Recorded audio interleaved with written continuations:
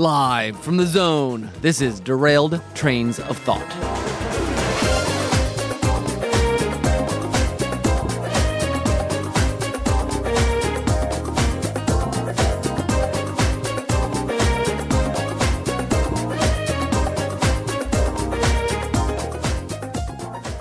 Hello, Timothy. Hello, Nicholas. Oh, so this is interesting to be on this side of this thing.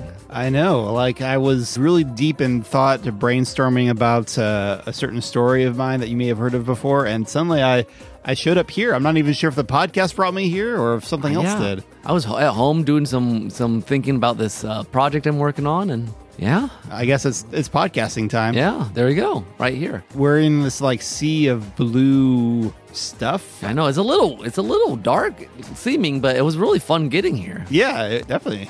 Although you look really different from last time I saw you. Yeah, I don't know why that is. We're a little more... cartoony? Yeah. We got cute little... Actually, we're pretty adorable. We're nice, yeah. Yeah. We show up on Animal Farm or something. Yeah. So anyway, it's kind of chill out here in what'd you say this was called? The Zone? The Zone. The Zone, okay. Well, welcome, listeners. Welcome to Derailed Trains of Thought, your premier podcast for the consumer and the creator. That's all about storytelling. Yes.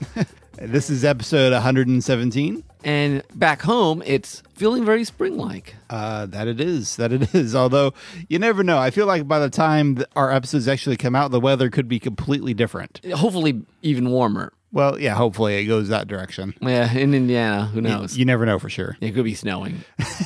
Oh, let's hope not. So, Tim. Yeah. Let's go to story school.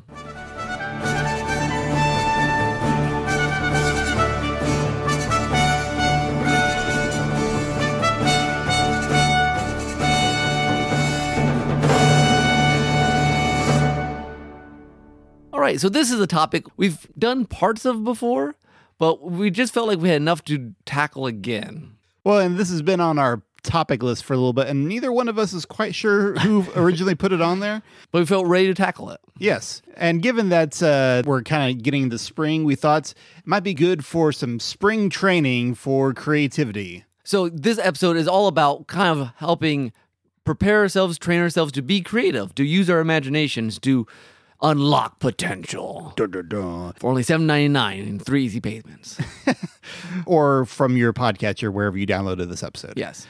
But this could be a useful thing for creatives and consumers of stories. We are surrounded by creativity in various ways, and it's easy sometimes to mistake just swimming in story to actually being creative yourself. Yeah, it's very easy to just saturate yourself in pop culture and constantly be entertained with TV, streaming, video games, memes. Books.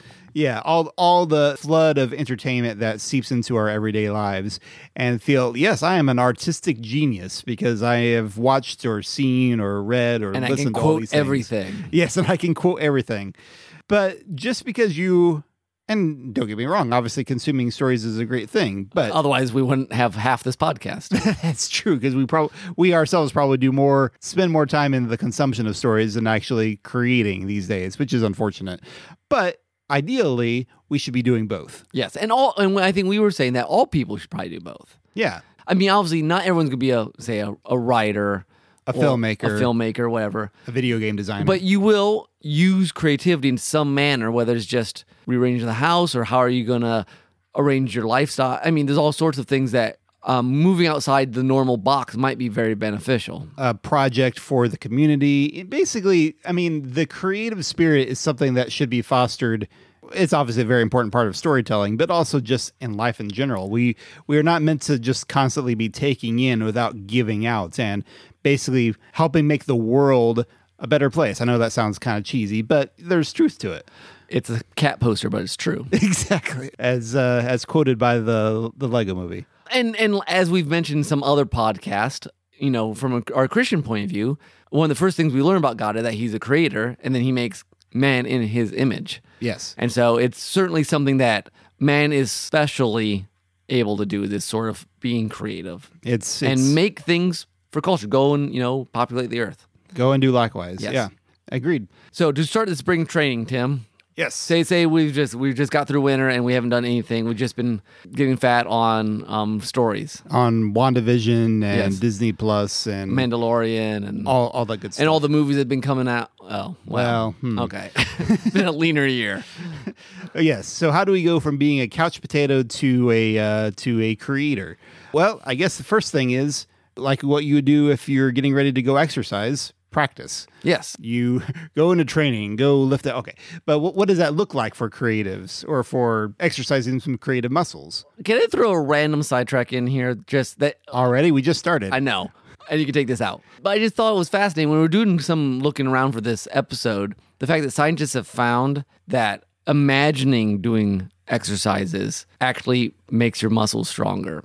Yeah. Which, again, has nothing really to do here. I just think that idea of the practicing imagination matters a lot because the way your brain processes stuff affects your entire body, apparently. Okay, if assuming this is a repeatable thing. I believe it because I've heard that when you're creating a habit, well, a bad habit or a good habit, whatever it is, the more often you do a certain thing, apparently from what I've heard, and I don't have the scientific reports to back this up, but I heard this through the grapevine, that those habits will actually create pathways in your brain. So literally, the more you have a habit or an addiction or something, it more physically becomes a part of who you are. Your thoughts actually wind up rewriting you in a way. So what you're saying is if you practice being creative, your brain might naturally become more creative. Just like practicing any skill, it becomes a more natural part of you because it is physically being written onto your brain. Yeah, our psychosomatic whole is amazing. Yeah, what you said. That means mind, body, unit. We are. Yeah, okay. Said Yoda. Indeed. So anyway, so how do we start practicing? Well, I think this would be a good time to talk about a certain John Cleese lecture that you and I recently listened to. Yeah, so John Cleese, if you don't know, shame on you. But John Cleese was one of the members of the Monty Python troupe. He's also known for Fawlty Towers, which is a great, 6-episode British TV show, and various other things. He was a guest star on The Muppet Show. Very funny episode. So yes, comedian, actor, but also has some very interesting insights on the process of creativity. Yes. So we listened, and I don't even know, I had heard it ages ago. And so for this, I'm like, I'm going to try to hunt that down. I found some random YouTube video of a guy. I don't know if it's not the official one. But he gives this lecture. Basically, it sounds like to managers at like business managers. And one of the first things he mentions that there are basically two states. One is the closed state and one is the open state. He says that most people spend most of the time, and he's talking to these business people, in the closed state, which is I got to get stuff done.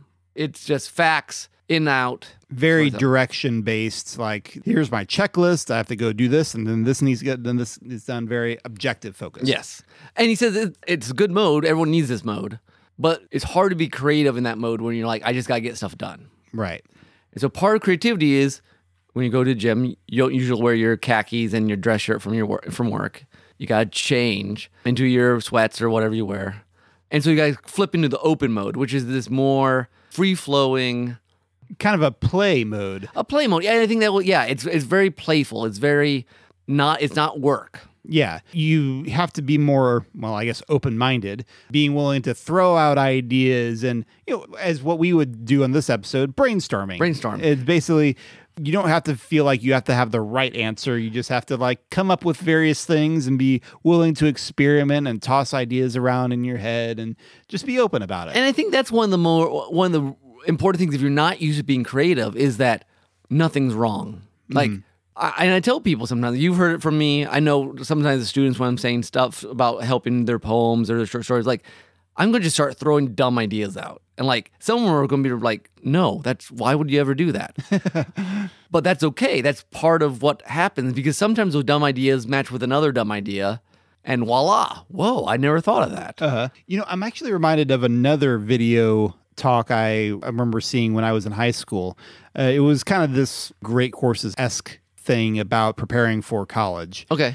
And he was saying that the habit a lot of high schoolers get into, because they've been doing this throughout their elementary years, is becoming like a robot. They once the teacher gives them the junk, they spit it back out on the test or in their essay. Basically, tell me what you want me to know and say, and then I'll regurgitate it right back to you. Whereas true learning has to involve more steps. Like it has to, like, how does this relate to what I've already learned, and how do I process it? Yeah, you're synthesizing disparate elements. And that's much of creativity, is you're taking things that may not go together and seeing, will it work? Will it work? Does it blend?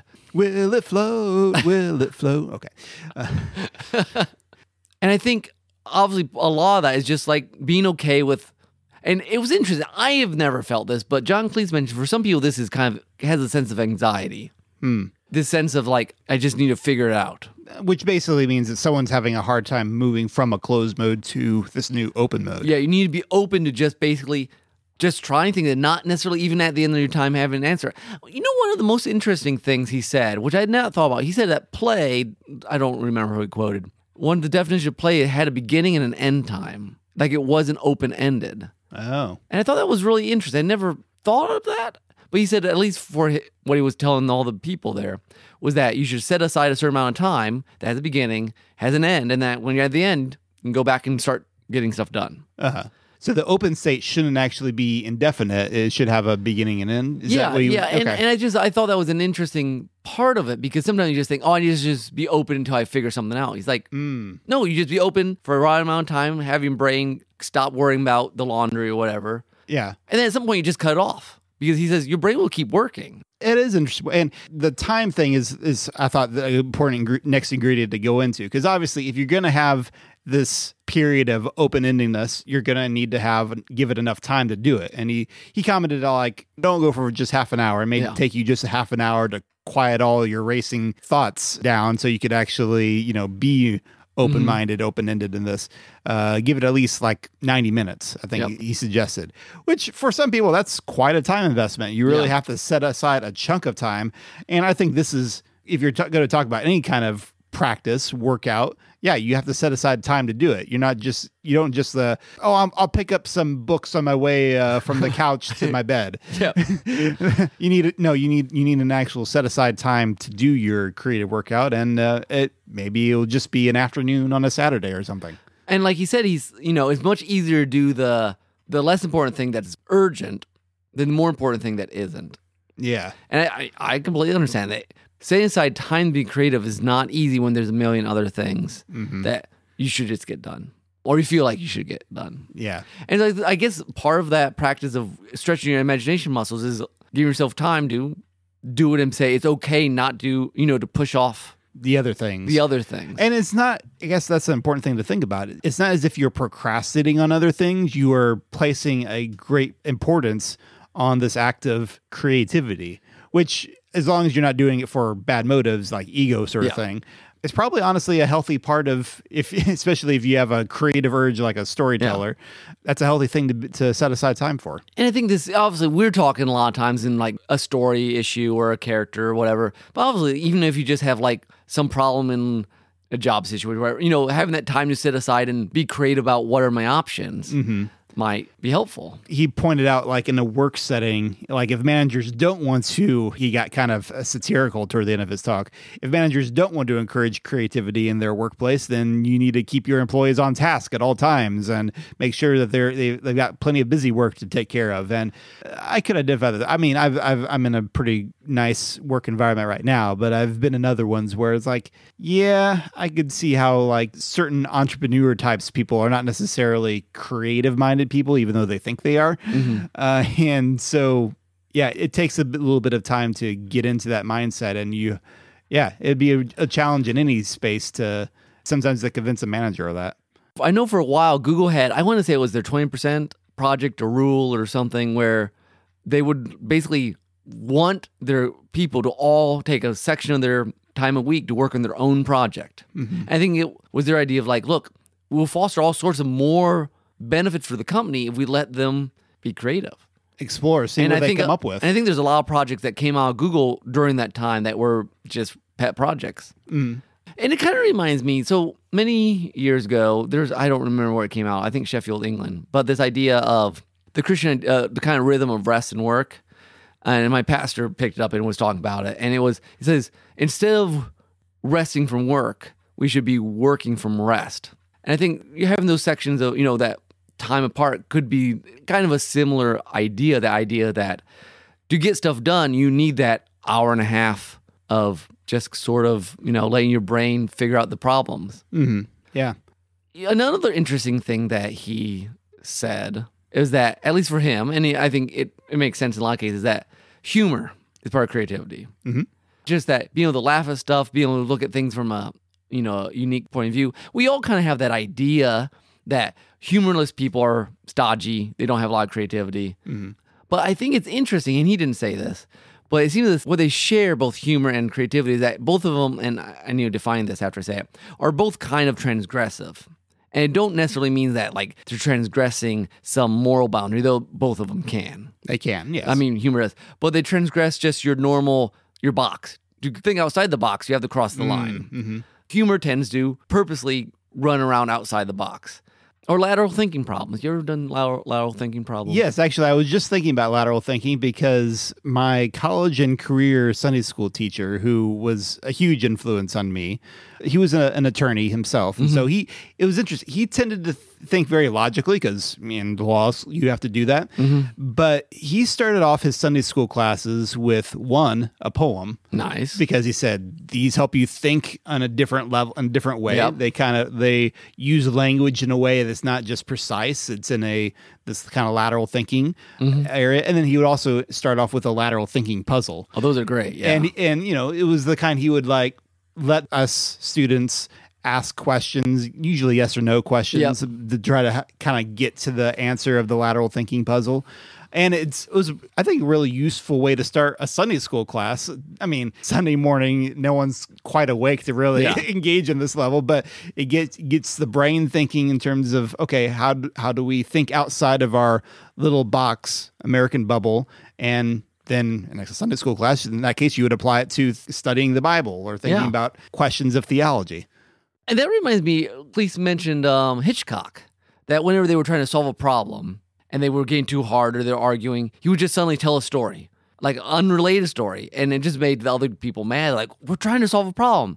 But it was that sort of intuitive, like, look, we're not going to solve the problem coming at it. We've got to, in some ways, wander around it. Yeah, we gotta get outside of it and come back to another thing, and which makes total sense. How many times have you just toiled over a problem and not been able to find a solution? Then it's like, okay, put it aside, come back, and then later maybe the answer will come to you while you're in the shower or something. Yeah. Isn't there like a form of it's not a dry erase marker, but something that lets you right in the shower? Right in the shower. I think I've heard of that. Yeah, because some people do some of their best thinking in the shower because you're occupied with some other task and it leaves there's something about the way we use our brains in terms of multitasking is not necessarily a healthy thing, and yet at the same time, there's certain small things we can do to occupy one part of the brain that kind of helps free up the rest of the brain to mull over an issue. Yeah. I mean, that's one reason why people listen to music while they study, and you can brainstorm in the shower or while you drive. Exactly. And tell me if I'm missing anything. But then, basically, so you set aside time. You let yourself just do as many crazy things, just throw things against the wall, and the time's up, you end it. Move back into the closed mode to get things done, and then maybe... And then you have to go and get stuff done. Like, you can't just hang out there. I think some, especially younger creatives, tend to just want to hang out in the brainstorming era forever because it's nice and fun and abstract. wibbly-wobbly. Yeah, you don't have to actually commit to anything yet.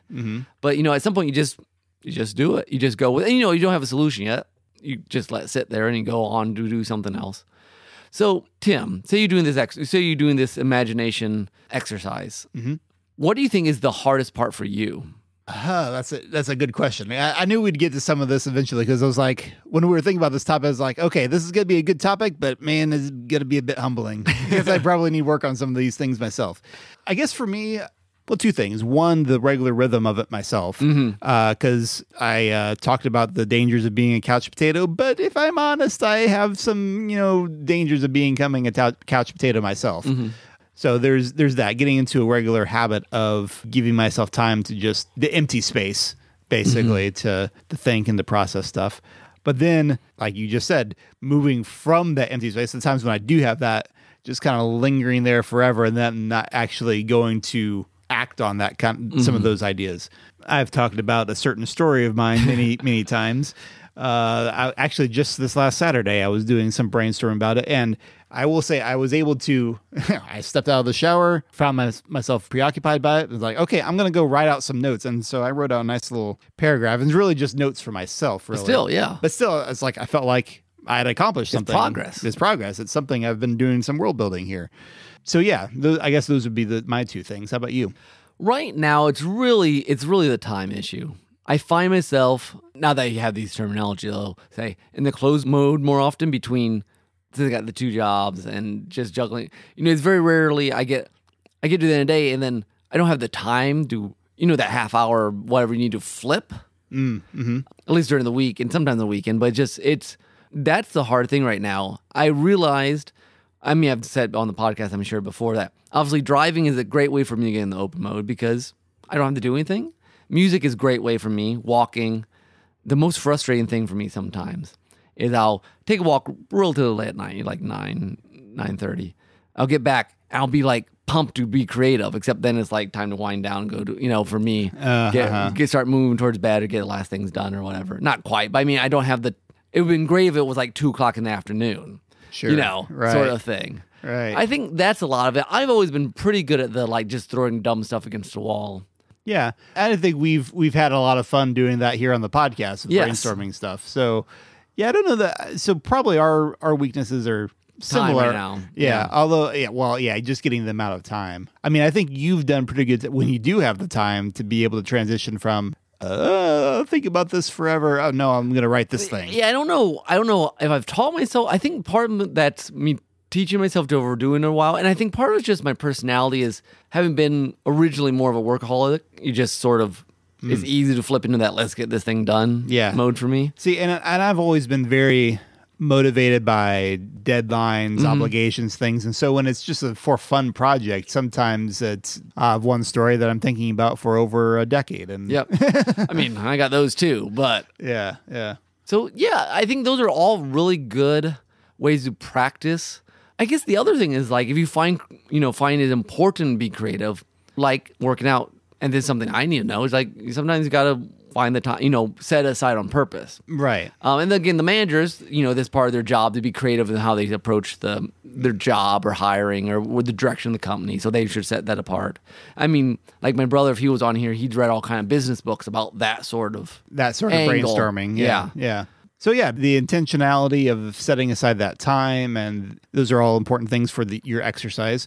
I think another thing that might be useful to talk about here is also your diet. Yes. In terms of, obviously, what you eat can determine how much you're going to lose weight or get fit or whatever.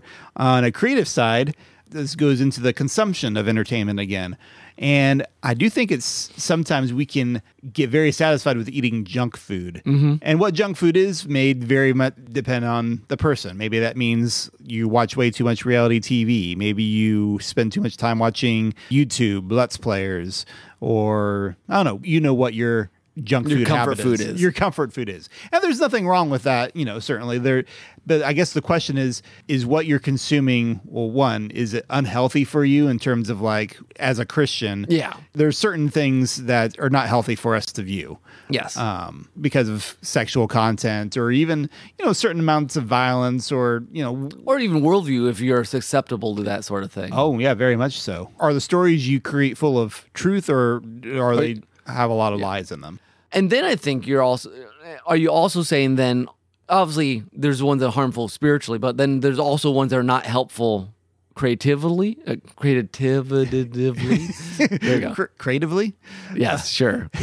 In a way, I think if there's a certain danger if you always go towards your favorite sorts of things, then your mind kind of falls, your storytelling ideas just falls into ruts. And even when you're brainstorming, you may just wind up spitting out similar tropes to what you've constantly been seeing. Because I guess, one of the hearts of creativity is juxtaposition, putting new things together. And if all your tools are the same, it's hard to put new stuff together.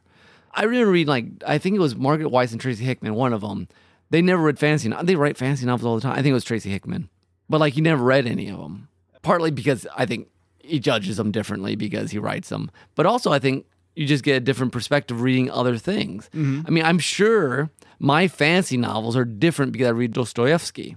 That's true. That's probably very true. Now, there is a balance to this. I mean, because we've also talked about how it's impossible for everybody to consume everything. Oh, yeah. You shouldn't. Yeah. I mean, it's totally fine if there's a certain thing that really speaks to you, that you really love, that you really want to grok. That's totally cool. Yes, I love the fact that we could get that word on our podcast all the time.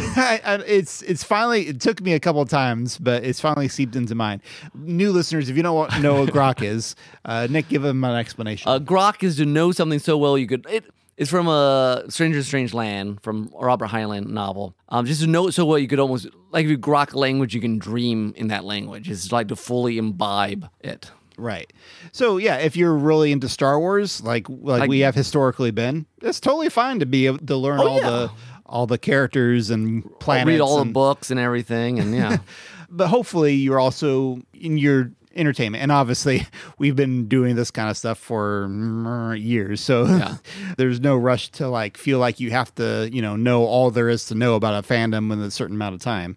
But at the same time, it's healthy to get in some literature, whether you're reading or some other kinds of artworks. Well, and I think also just keeping your eyes open, just to real life. You love Star Wars, and then you're just walking around and how people act. The different scientific technologies coming down the pipeline. So much of, say, Ray Bradbury, you can tell that he just saw something and he decided to write a story about. He saw a lighthouse and heard the horn and I'm going to write with the foghorn.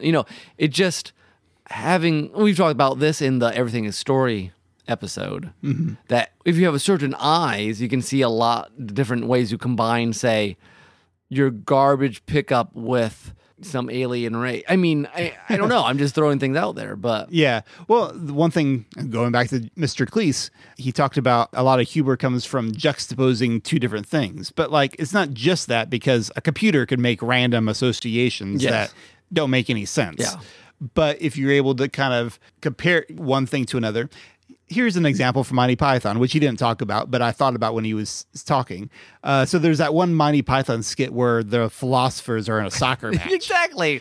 That's funny in part because on one level it's just a goofy juxtaposition. Yeah. But there's also enough similarities in philosophers hashing out the battle of ideas to a soccer match. There's a bit, there's not just a completely random correlation. There is just enough of a correlation there that's kind of funny. Well, have you seen the one where the different communist leaders are on a game show to win a set of furniture? I mean, it's the same, and that ability to combine two things and then make it not just it's quirky, but say something. Be then it's about winning this material furniture set, which is not communist at all. I mean, game show in essence is not communist. Right. I mean, and I think just the ability to both see it and then say, I could do something with this. I was thinking today, my wife was at this is how my brain works, a secondhand store. Not secondhand, but one of those stores where it went to the normal store and then didn't sell, so it's all the leftovers, and so they discount it. Kind of a thrift store? Yeah, kind of, yeah. Thrift shop? Like an Ollie's if you're in the area. Okay, yeah, I know what you mean. Okay. Not quite thrift as if these are not used. They're not used, they're just leftovers or extras. The overstock. Overstock, there you go. Yeah. And I thought, what if you could buy overstock time, just discounted time from people who don't care about I don't know. I don't even know what to do with it. But suddenly I need to write that down for a story. That is an interesting just throwing idea. Random things together. I mean, and I think that's the difference between, say, Monty Python and something like Family Guy, which people have. There's a joke about Family Guy, which I haven't watched in years, but I remember hearing a joke where I think South Park made fun of it, which I've never watched either, but but this works, where I think in South Park they said they would have random ideas that they would throw on a ping pong ball, and then they have dolphins that would just randomly hit out ping pong balls, and they make references to things, and somehow that was funny. Yeah. So it's not just the fact that, oh, it's a random reference. That's so funny because it's so random and unexpected. No, the idea is that there has to be a meaning to this something. And it's like, and I mean, as you get stronger in creativity, it's not just necessarily the first thing that works. Sometimes it's saying, okay, that's pretty good. Is there something better? And is there something better? And again, at some point, you have to just call and go with it. Right. And if you're drawing from a healthier diet of stories or real life experiences, you're going to be able to make more and different connections that are stronger and more impressive. Or more meaningful, I guess I should say. It's not about being impressive. No.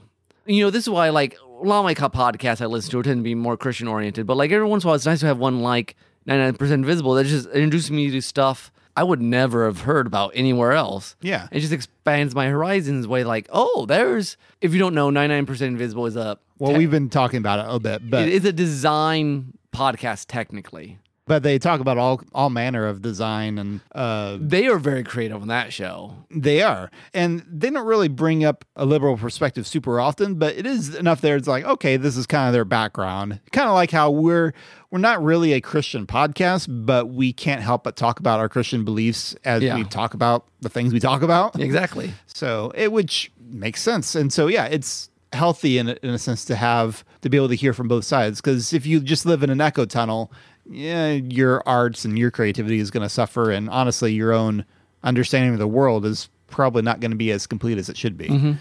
Yeah, we need to hear from people we agree with and people we disagree with. Yeah. And they help us get a bigger picture of the world. So I think that's a pretty good regimen to get started on. Yeah, it is a good regimen. So as you break into spring, there's some ideas. Maybe we've helped give you some ideas of how to give yourself space to be creative. Maybe giving you some ideas of how you want to trim the diets of things that enter your brain. With that, I guess, Tim, we'll go to our soundtrack.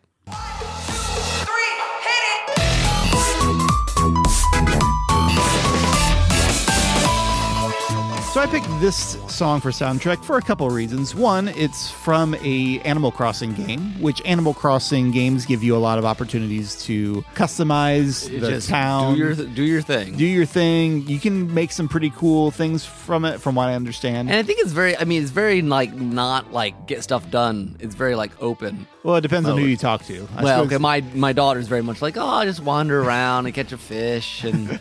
Yeah. Isn't there loans that she has to pay off? Well, yeah, but she's like, whatever. I mean, Tom Nook the Kingpin, yeah. But anyway, and then this particular remix is from Animal Crossing New Leaf, the Nintendo 3DS iteration, which I don't think we've done this particular Animal Crossing game. This remix is called Morning Jazz. It's by AJ Disprito. And jazz is probably one of my go-to brainstorming music genres. I love listening to jazz in the car. And so I think this song is a good example of that. Hope you enjoy.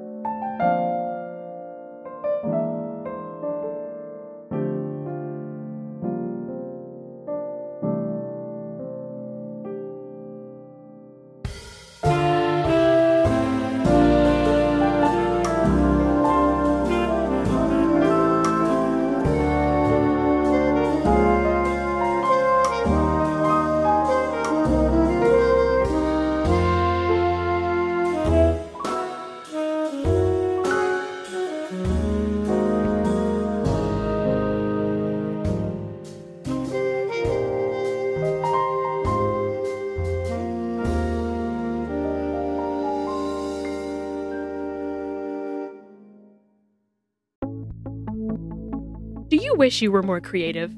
Of course, we all do. Who doesn't want to produce witty characters, surprising plot twists, and stunning worlds? If you're a writer, and who isn't nowadays, then you know that the key to your success is creativity, creativity, creativity. But really, who has the time? There are a million other grubby so-called creatives out there trying to steal your place in the limelight. You have to move fast. You have to capitalize on the moment. You have to get that story published. Now. That's where the cutting-edge app Amanuensis comes in. Based on the same AI technology that undergirds Google's autosuggest, Amanuensis has been trained on all the world's most important works. Everything from Gilgamesh to Gilmore Girls, and on every story from Alibaba to World War Z.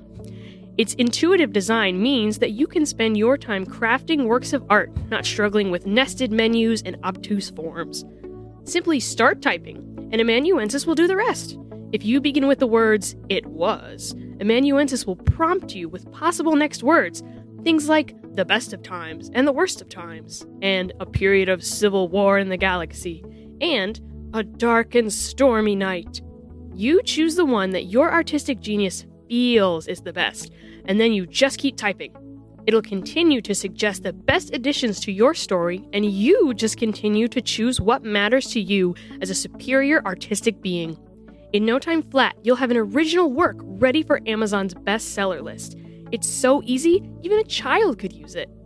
In fact, listen to this sample created by 5-year-old user Billy Pulowski last night when he should have been doing his math homework. Once upon a time in West Philadelphia, born and raised, Ulysses lived in a hole in the ground. It is a truth universally acknowledged, that a single marshwiggle in possession of the once and future king, must be in want of a green eggs and ham, he mused. Life is a box of the thing with feathers, replied Jack Bauer Shepherd Blackbee Nimble. He lived in Soylent Green and had never played Quidditch before. I have a bad feeling to infinity and beyond, answered little orphan Annie Karenina. Along came the man in the iron mask and yellow hat. His name was Rosebud. The truth is out there, he shouted. Inconceivable, said a rabbit that was also a codfish. My love is a play told by a little prince full of sound and fury rode. The night was dark and stormed the castle. Boom. And he almost deserved it. Amen. And amen. Don't spend another minute staring at a blank page. Stop hurting your brain and start using your head. Unleash the creativity of millennia of humans' greatest achievements for a yearly subscription of only $29.99. Purchase Amanuensis today in the App Store. And welcome back. Hello, I hope you enjoyed that, folks. I did. It was nice and calming. Short and sweet. Yes. All right. It is now time for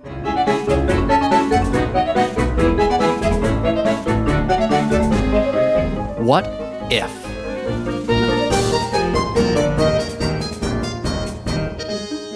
It's been a while since we've done What If. It has. And it seems like we're talking about creativity. We gotta. It's a good fit for it, I think. We want to do something a little different than just like our normal. Obviously, it's still What If. Yes. What do we do in What Ifs normally, Nick? We usually make up some sort of situation and say, what if this was true? And then brainstorm. Uh-huh. And we've done everything to like just making up where fictional characters go to vacation. Or we use nouns or... Movie titles? Well, we combined movie titles one time. There's another one where we used a random noun generator to make a character's outfit. Oh, yeah, that's true. Yep. And one time we brainstormed an entire story. Yep. What If is a nice place for... experimenting, open-minded yes. kind of stuff, or open. Also, I keep forgetting the just word. Open state. Open state. There we go. Of just throwing all kinds of ideas around. So today, what we're going to do, we've decided that we hunted down this random story arc generator on chaoticshiny.com. I know nothing about this site, but we were looking for some sort of. We wanted a story generator that wouldn't give us too much information, but enough to get us started. Yeah.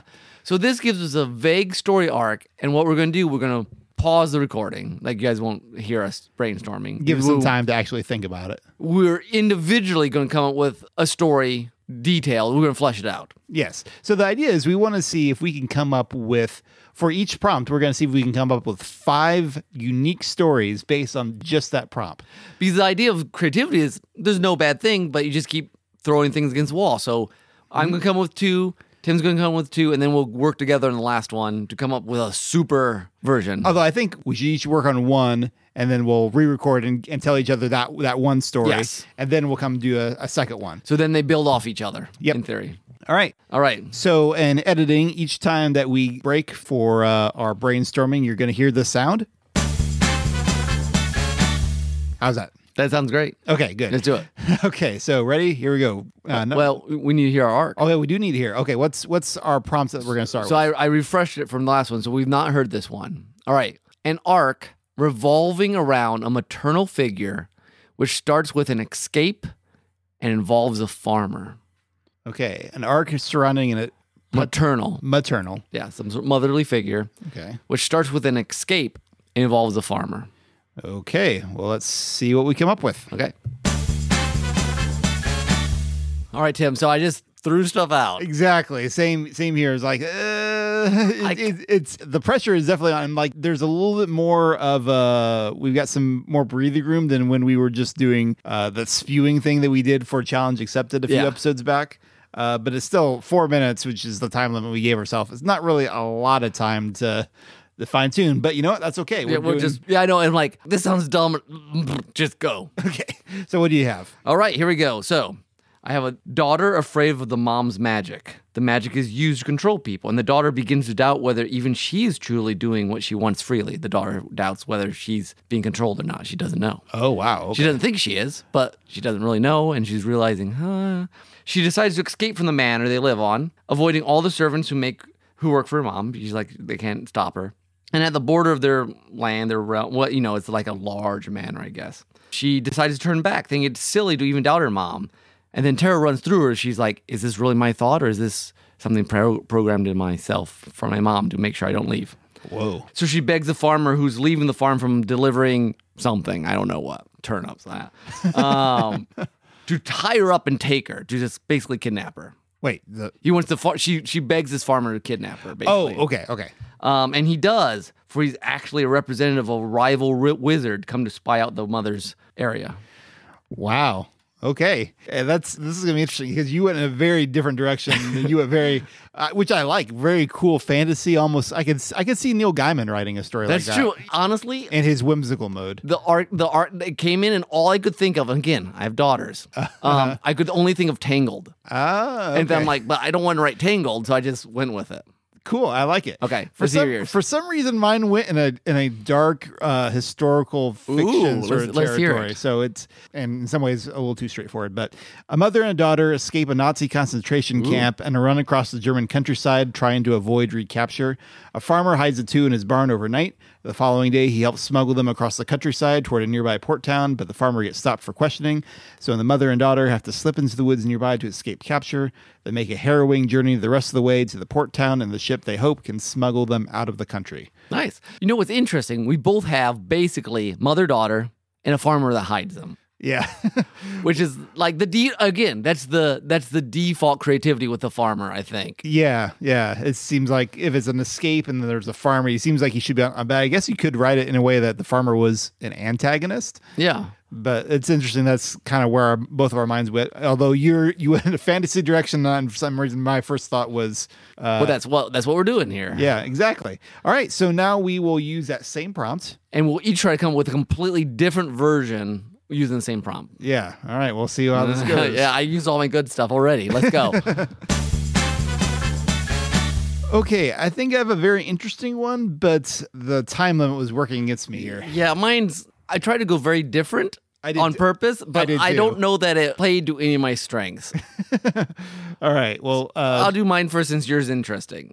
Okay, go for it. So, I don't even know enough about animals to do this one. So this is like sort of like a Disney animal sort of movie. Okay. All right. So Chloe is Farm Willer's sheepdog. All the animals on the farm listen and respect her. She's the maternal figure, this dog. Okay. Even Colossus, the meanest, biggest bull on the farm, But when Colossus escapes during the storm of the century, Chloe goes after him over river and field, trying to bully him to return to Farmer Willard's. Along the way, she enters a harsh world far from the loving respect and care she has back home. Okay. So it's one of these sort of like adventure things, and then she's learned to deal with all the wildness, and apparently Colossus the bull doesn't want to come back. And, Okay, so kind of like an animal, it's kind of like a Homeward Bound. Kind of like that, yeah. Or Benji's. Yeah, stories. sort of, I guess so, yeah. You should ask my sister sometime about they were watching a Benji movie and Dad came in and saw them all crying and like, what's going on? He's like, why are you watching this? Nice. So I went with the try to do a different farmer thing, but I don't feel like this is very unique as a story. Okay. But, yes. All right. So, yeah, I went in a completely different genre here. Good.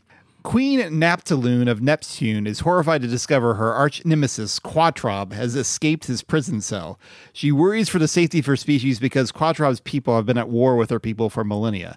Indeed, the first of Quatrob's victims on his escape rampage is an innocent farmer who was murdered and his repulsor lift stolen as Quatrob runs from the Queen's forces.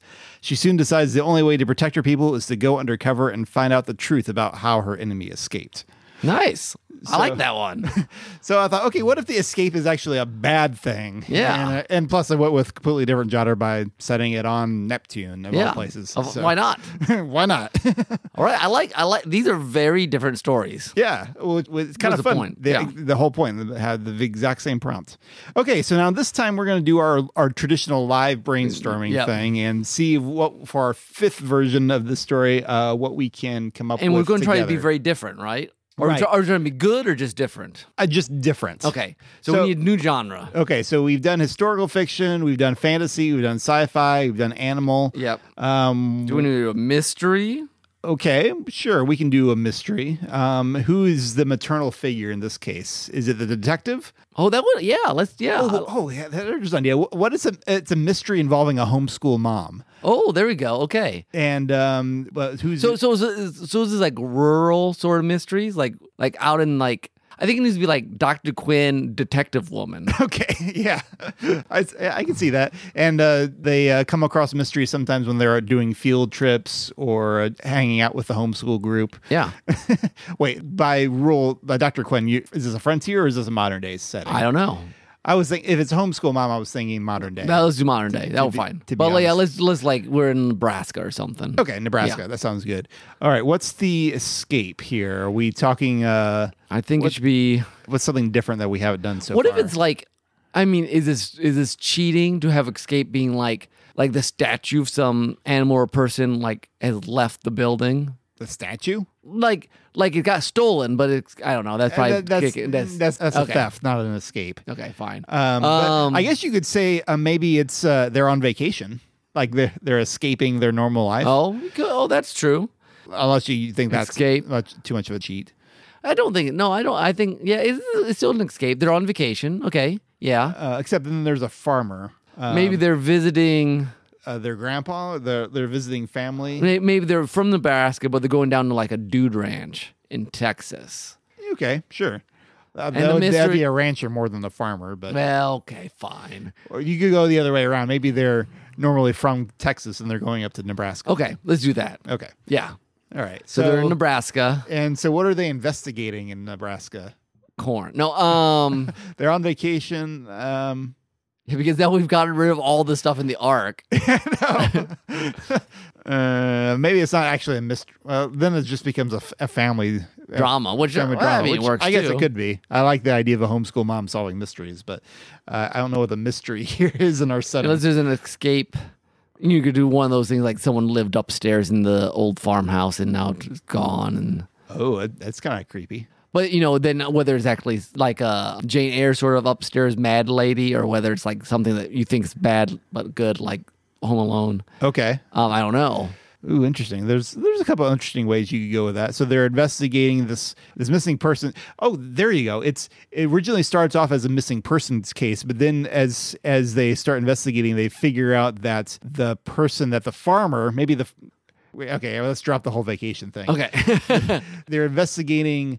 It's an escaped Nazi. Yeah, they're investigating someone who escaped from a farmer's house, and they think one thing, it's this crazy person that needs to be put away, but actually this person hasn't actually been treated well by the farmer. Okay. And so So they're helping him. they help. They find the person, but they realize they need to bring the farmer or this Bring the person. farmer justice. Yeah, bring the farmer to justice. And we have some other characters around here quirky, like, that are red herrings. Yeah, there you go. Some grumpy old man and some the nosy neighbor. Yeah. Who's behind Behind it all all. along.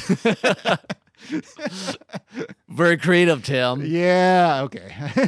See, the hardest thing about being creative is, I think, using things from other places without imitating them too strongly. much. And that's the whole thing of tropes is balancing the tropes as an aid as opposed to a crutch. Yeah. I mean, sometimes it's fun to like mix and match things. Oh, yeah. Like, I mean, this may be because I was homeschooled myself, but I kind of like the idea of a whole series about a homeschool mom. No, the homeschool mom detective is great. That's all brand new. Yeah. Like that's a genre and a character that I think that could be really fun to mix together. Yeah. No, I think that would be yeah.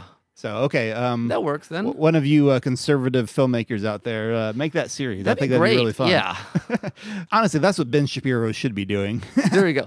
Because it's like, in the same way Father Brown knows all about sin from all the confessions, whatever I deal with 5 young kids. Exactly. That'd be awesome. Like all you grown-ups are just the same. Awesome. Okay, so that was fun. So we had 5 very different stories based on that prompt. Yes. So, okay, I guess that means it's time for our next prompt. All right, let's see what we got. We're going to hit the next button and hopefully it comes with something interesting. All right, an anticlimactic arc featuring someone's daughter, which climaxes in a duel and involves a hat. I like it. So okay, wait. I just want to read this again. An anticlimactic arc featuring someone's daughter, which climaxes in a duel and involves a hat. Wait, it's an anticlimactic arc, but that has a climax? Yes. So here we go, I guess. All right. All right, Tim. So hats, duels, anticlimax. You want to go with it? I hear you laughing as you were writing over there. I'm pretty happy with this one, to be honest. Okay. We'll see if you think I played fair or not. But. Okay. 2 parents are concerned about their children's imaginary friend that has caused much chaos around their house. The kids, especially their daughter, say it's all good fun and that they've been learning how to read, but the parents aren't so sure. After a long investigation to find out if the imaginary friend is real, the parents find themselves face to face with the ultimate mischief maker, the Cat in the Hat. The father can't believe a feline of all things could cause so many problems, but he challenges the cat to a tongue-twister poetry slam for his rights to hang out with his kids. Nice. Like that. So a poetry slam is a good duel. For Dr. Seuss characters, especially. Yeah. Yeah, the hat was the first thing he went into it. It's like, all right, let's go for it. All right. Mine, I needed about 10 more minutes to untangle the mess it became as I kept writing. So we'll just go with this. Okay. I just started throwing things. Sure. Okay. Yeah. Joey is in love with Archibald Prim's daughter. Archibald is the head of the mathematics department at the college and a renowned mathematician. Joey challenges Archibald to a calculus duel, knowing that he has a secret hat from Joey has a secret hat from Archimedes that grants the user insight into all mysteries. However, as the duel begins and Joey is meeting Archibald toe to toe, Archibald suddenly walks out and leaves the town with his daughter. Okay, so wait, so they don't actually do the duel? They start and then he just leaves in the middle of it. Oh. It's anticlimactic. Okay, I get it. And then obviously something would happen, like, why you just leave and all this stuff. Yeah. Okay. And I kept, as I'm writing, like, I had all these ideas about why and everything, but I'm like, I'm just gonna gotta go with it. Yeah, I just gotta go with it. So yeah, math duel. Yeah. So I don't know what Archimedes came in there either. I just need a magic hat. I'm in like this weird like Disney like realm right now, like it's half realistic and half fantasy. Yeah. Well, I mean, when you've got something that's somehow anticlimactic and climactic at the same time, you got to get creative, which is the whole point of this. Exactly. This so, all right, where do we go? Second one. How do we do a second one from this? I got to read this again because this one's just weird. An anticlimactic arc featuring someone's daughter that climaxes in a duel and involves a hat. All right, take 2. Here we go. Okay. Okay, mine I think is a bit more straightforward than the last one. Okay, mine's at least as convoluted as the last time. But, Okay. All right. So that's what you can come up with in 4 minutes. Yes. Is very entertaining. Okay. So a group of musketeers have been vying for a princess's affections and are ecstatic to hear she's throwing a fencing contest with a grand prize for the winner. Certain that the prize is the princess's hand in marriage, or at least a kiss from her radiant lips, the musketeers train and duel each other feverishly. The final duel is an intense affair that shreds their tunics and the feathers in their hats, but one finally emerges triumphant. However, he is distressed to learn that the prize is not the princess's hand, but a brand new feathered hat. Nice. That's good. That's good anticlimactic hat. Indeed. I like that.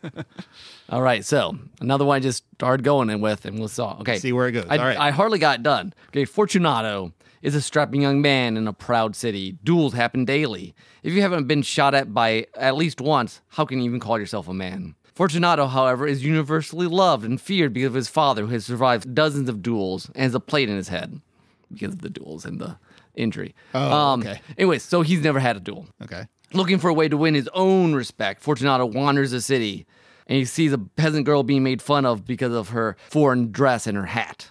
Fortunato steps in to defend her honor, though he doesn't even know who she is. But the girl is offended that he would defend her and decides to duel him herself. Okay. That's as far as it got. Yeah, there's a bit of an anti-climax of the For him, because, then what I didn't write, I was going to write this, is that, and then he has to refuse because dueling a girl wouldn't do him any good. Okay. So they don't actually duel. No, and then it could be beginning of a love story, I guess, some sort of weird Hallmark comedy. I don't know. I don't know where it was going exactly. Interesting. What time period is this, or is this a fantasy? I don't know enough about like Italian Renaissance history, but I feel like that's where I wanted to put it. But I don't know if there's dueling at that point or not. Okay. Yeah. So it's interesting. We kind of were close there in the whole dueling. I think we both mindset. we both purposely did not do a normal dueling Setting. first time. So this time I'm like, well, let's go for it. Yeah. I suppose we could have gone with like pirates or something. So we got to make up one. That's true. We do. So do you want to do something more traditional like pirates, or What would be another good duel? something completely different? We could do a debate. True. We had already had a poetry slam. Yeah. We could have a dance off. A dance. Like Guardians of the Galaxy. There you go. Okay. All right. Let's do a dance off duel. Dance off somebody's daughter. Okay. Is she the one? Is the daughter doing the duel? Does she do the duel? Maybe she's dueling herself. No, Or maybe it's a father versus daughter sort of thing. oh, interesting. Like to take the the crown of best disco dancer from. I feel like this is something from like. Oh no, you didn't see Milo Murphy, where the parents have to go do the '70s disco roller skating. Okay. No, not that. But anyways, okay. Let's say the daughter's doing the dance, Okay. but why? Why? And whose daughter? Do we care? I seem like it should matter a little bit. A little bit. Maybe them. I suddenly want to make it like some sort of like god, like Greek god daughter, but I don't know why. like the daughter of Zeus. Zeus, who, well, he has a lot of daughters, I think, probably. Yeah, all the daughters. Okay, so No, but we won't do that though. no, let's not do a Greek god. Okay, is it like a high school dance? Like, is it the principal's daughter? Oh, let's do principal. I like that. I like the high school principal's daughter. Okay. All right, and it's a dance off between her and the gym teacher, maybe. The gym teacher's like is like a washed up reality star Okay, from like Dance with the Stars sort of thing. okay. Okay. And what's this to prove? It's like a students versus faculty kind of thing. Oh, Is yeah, that there the you go, idea? yeah. So okay, And you'll get the hat is the crown of the dance Oh, okay, the homecoming dance crown or something. Yeah, like yeah. that. Okay, how is it anticlimactic? I'm guessing The sprinklers go off because someone starts a fire in the bathroom. Okay, so there is no winner. Basically, There's no winner. Okay, all right. It's the middle of some sort of weird high school musical. I feel like this is like an episode of a TV show. Basically, this is an episode of some high school Saved by the Bell thing. I should yes, or it's the beginning of A Stephen King novel. maybe it's actually the whole story is about this washed up gym teacher. Oh, so it's it's not like- actually about the daughter. No, the daughter's just it's somebody's daughter. Okay. And so it's I don't know, it's like right around in the center where it's like the low point Uh-huh. before he's basically been trying to prove like, yeah, I was on this cool reality show and I've still got it. I'm going to prove it in front of the whole school. And he's almost doing it. And then they're all like about ready to clap and like, oh, you're even out dancing this like cool 16-year-old kid who's like well known for being the it girl. Uh-huh. You know, she was on Got Rhythm 7 or something. I don't know. Rhythm 7. Okay. No, but I think, then it's an arc for this gym teacher. And so the sprinklers go off because there's a fire in the school, and maybe there's an actual hides his tears. I was going to give him a heroic moment, but then I guess the fire is not actually a big fire because then it'd be too much of a climax. Yeah. So, okay. I was going to give him a heroic moment, like maybe he actually saved people and realized that people are more important than dancing, but I guess you go with if it's anticlimactic. I think this is a low point. And then somewhere after this, he like has a discussion with his mentor, and then the heroic thing. Okay, fair enough. So he, long story short, just make it happy, and then eventually he realizes it's not all about dancing. Yeah. Okay. Cool. Okay. There you go. I kind of like that one. Yeah. Fun stuff. Well, folks, I hope you enjoyed. I think I realized we forgot to mention a couple episodes back when we did Challenge Accepted, we had people vote on which was their favorite. Oh, yes. I should look that up real quick. You mean when we came up with our stories like Sad Hitler and Jazz Car, or Sad Jazz Car? Right. I think we didn't have very many people vote. Well, we tried to do it on Twitter, and it didn't work very well. It didn't work super well. So, okay, between Gettysburg Parrot and Sad Jazz Car won. Oh, I like Gettysburg Parrot, but yeah. Between Madcap Space Monkeys and Old Sad Hitler, the Monkeys won. Yep. Which actually, I like the Hitler one a little more. So our listeners, we're not on the same page with the listeners some. Then the one, Who Cares About Harry Truman? That one lost to the Vaudeville Vikings, which I thought should, because the Vaudeville Vikings were fabulous. That was the best. That was the best one that evening, I think. Yeah. So that was if you want to listen to us talk about, I think those were very much live brainstorming, if I remember right. That was that was a lot of pressure. Like that was a fun what if. Actually, I think that was a challenge accepted, but it was a very what if-ish challenge accepted. True. But that was episode 113, I believe. So you should listen if you have not to that one. Yeah, that was you good. Should. And if you would like to hear us talk more about overcoming creative challenges, we talked about writer's block back in episode 55. So that might be a nice dive into the archives that you might enjoy. We would love if you want to email us or something. If you want to take one of these arcs and come up with your own, we'd love to hear your creative stretchings. Exactly. I mean, the what ifs is just a really fun way to stretch your imagination, creativity muscles, give it a workout. And there's all kinds of, we should mention juxtaposition, creativity, like things like Snake Oil, that board game. Oh, yeah. It's very much like, you just gotta say, what is this thing? And you just try to sell it. It's a complete disaster. A lot of those apples to apples type games, the ones where you get to put a little bit more arguing for making your case. Yeah, it's along a similar line. All right, Tim, before we bow out, I'll give the info on my soundtrack. And before you do that, though, I do want to mention that if you want to subscribe to our podcast, we are available on Apple Podcasts and Stitcher and Spotify. And leave us a review and let people know about some of the interesting things that we do here on the podcast. If you want to give us a little description and some nice 5-star review, that can help. We would love it. Feel free to share the love with your friends and enemies, anyone who might be interested in topics about creativity and storytelling. And if you have anything you'd like, why haven't they talked about this? We're always adding to our list of topics. So if you have something you were just dying for us to talk about, we will write down and get to it in about 4 years. You can leave those ideas at derailedtrainsofthought.blogspot.com or email us, and we will see it eventually. Our email address is derailedtrains@gmail.com. All right, Tim. So for my soundtrack today, I had some trouble coming with the original one. I kept coming against stuff that I'd already suggested or you had. So I went completely different. The Overclock Remix has this 1-hour competition every month where you get an hour, and they usually lately has been some picture, and you have just come with a thing. And there's this remixer called DDR Kirby ISQ, who's been doing these 1-hour competitions for a long time. If you go to his Bandcamp, he has collections of 24. He calls it all in days work of 24 of these 1-hour competitions that you can buy or donate little bits to. So you basically, in that 1 hour competition means you have 1 hour to make a song? Yep. Okay. And then like 5 more minutes to upload it or something like that. Yeah. Oh, interesting. Okay. It's like when we did that 24-hour film competition. Yeah. Mm-hmm. And DDR Kirby tends to be very chip happy-ishness. And this was called Season of Bloom. It's a very spring kind of chipper song, and thought it would fit both the topic this month and also just the feeling outside. Chipper chip tunes. Exactly. Okay. Chipper tunes. Chipper. Nice. All right. Well, I guess it's time we probably. I mean, it's been fun hanging out here in the zone. I don't want to get stuck here. Yeah, and I know it may not be a good idea to be stuck here. I feel too a little long. disconnected from life now. Yeah, maybe it's time to kind of re-enter the real world. I think that's a good idea. But it's been fun hanging out here with you, Nick. Yes, it has been. So I will try to get back somehow, and all you listeners will see you later. This has been Nick. And this is Tim. Adios. Bye-bye.